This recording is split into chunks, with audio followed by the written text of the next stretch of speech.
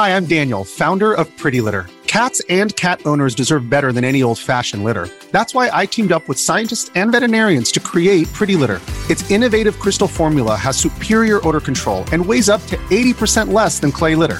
Pretty Litter even monitors health by changing colors to help detect early signs of potential illness. It's the world's smartest kitty litter. Go to prettylitter.com and use code SPOTIFY for 20% off your first order and a free cat toy. Terms and conditions apply. See site for details.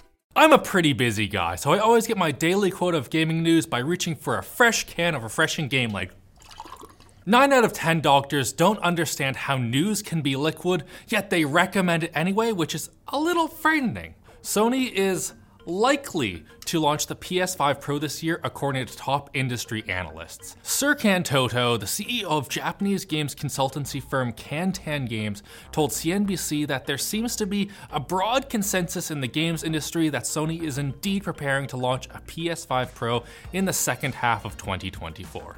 Apparently, the move would help bolster falling console sales and capitalize on the upcoming release of GTA 6 by offering gamers a more powerful machine to run the highly anticipated title. Unfortunately, things aren't looking as hot in the Mushroom Kingdom. Reports indicate that Nintendo Switch 2's launch date has been pushed from late 2024 to early 2025. This has been reported by Brazilian journalist and person whose name I'm not cultured enough to pronounce properly, Pedro Henrique Lati-Lipi, who apparently received the information from 5 separate sources. Eurogamer then checked with their own sources, who corroborated the news. As a result, Nintendo's share values have taken a bit of a tumble. Even worse, there is, as of yet, no word on how this will affect the amiibo market. Helldivers 2 has exploded in popularity after launching on the PS5 and PC, but for those thinking of enlisting, consider this.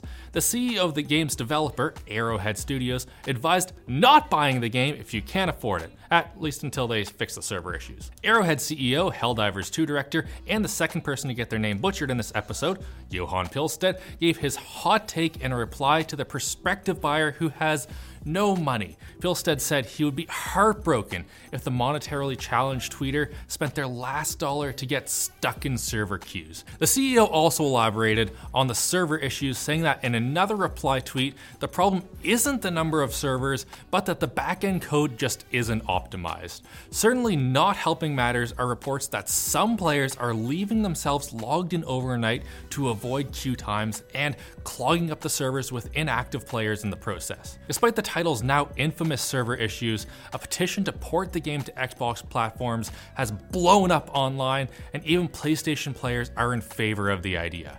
Phil Spencer, Xbox's head of leather jackets, even chimed in saying, "I'm not sure who it helps by keeping the game a PS5 console exclusive, although he does get it. After all, Philly cheesesteak is no stranger to pushing for console exclusives, but maybe he can trade the 4 unnamed Xbox titles that are going multi-platform for Helldivers 2. Give a little taste of the bug-killing co-op goodness to the fans of letter-shaped themed consoles." It's a reference to Xbox. Lol, haha, okay.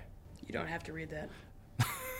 Tekken 8 is apparently adding microtransactions after launching last month. In a live post-release roadmap video, developers revealed that they would be adding a Tekken shop to the game, an announcement so controversial and so divisive that no one even talked about the announcement of a Chipotle partnership that apparently would include a custom menu item in the Chipotle app built for and by the Tekken community. Don't just choose your fighter. Choose the amount of time you'll spend in the bathroom. A burrito so powerful it feels like your father threw you into a volcano. Regarding the Tekken shop, franchise fans are divided. On one hand, it will give players access to legacy outfits from earlier Tekken titles, but on the other hand, the gold coins earned through playing the game, which can be used for buying costumes, can't be used for these costumes. Instead, Tekken shop cosmetics will cost $4 a piece. But no matter which side of the argument Tekken players are on, all fans know one thing. There will be bikinis. I don't know what Tekken is. Is that a big selling point? It is a very weird game, and all of the men have very skimpy outfits.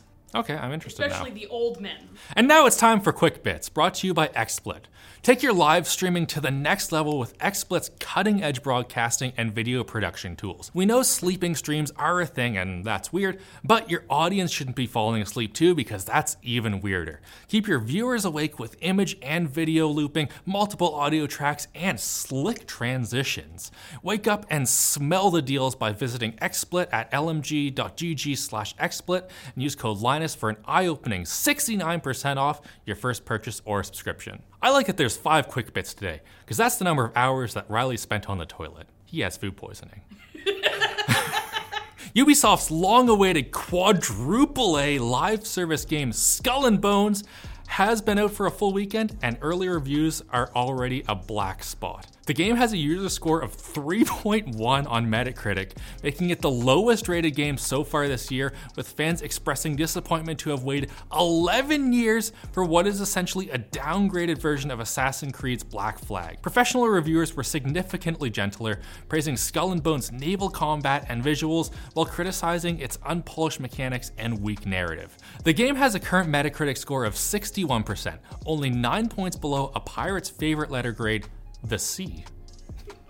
Zaum, the studio behind critically acclaimed CRPG Disco Elysium, has cancelled the game's expansion and sequel, which you'd think would disappoint fans, but after years of controversy over the ousting of the game's original creators, if Zaum announced a new project from the maker of Disco Elysium, I think it would be justified to shout "liar" at your screen. The company also reported laying off 24 staff, including the last remaining employee who worked on the original game, Argo Tuluk, which is absolutely not disco in the slightest. I'm not coming back until they're sorry, cop. It has been announced that the long-dead MOBA hero shooter Gigantic is being resurrected, presumably due to some form of dark magic or perhaps a lack of fresh game ideas. The game was previously revived for a weekend last year, and it seemed to have gone well enough for Gearbox to pull out the Necronomicon? Bizarrely, the new version is ditching the original's microtransactions and instead being released as a $20 premium title with all of the content unlocked. Can someone please do a double check of what year it is? The PlayStation Portal is finally living up to its initials after Google engineers got it to run emulated PSP games. The Googlers hacked the handheld to get the PPSSPP emulator running natively without any Wi-Fi streaming required, something that not even Sony could accomplish apparently. The engineers claim that games like Minecraft and Tekken 6 work 100%, however the team won't release their project yet since it is still requiring a bit of work, and that is the first time someone has said that in regards to the PlayStation Portal. And Sega claims that their upcoming Crazy Taxi revival will be a AAA game. Only one A less than Ubisoft's Skull and Bones. What that apparently means in practice is the game company will not just be releasing a remake, but a reboot that is a live service, 100-person survival game inspired by GTA Online and Fortnite. That is according to reliable leaker Midordi, who also says the revival of Jet Set Radio, a game known for inline skating and tricks and graffiti, will also feature a live service title that includes shooting elements. We haven't seen guns and 90s action sports combined like this since the much maligned Tony Hawk's Pro Shooter. But you should be a sport and come back on Thursday for more gaming news. If you'll excuse me now, I have to do a couple rips around the Nürburgring. The simulator's right over there.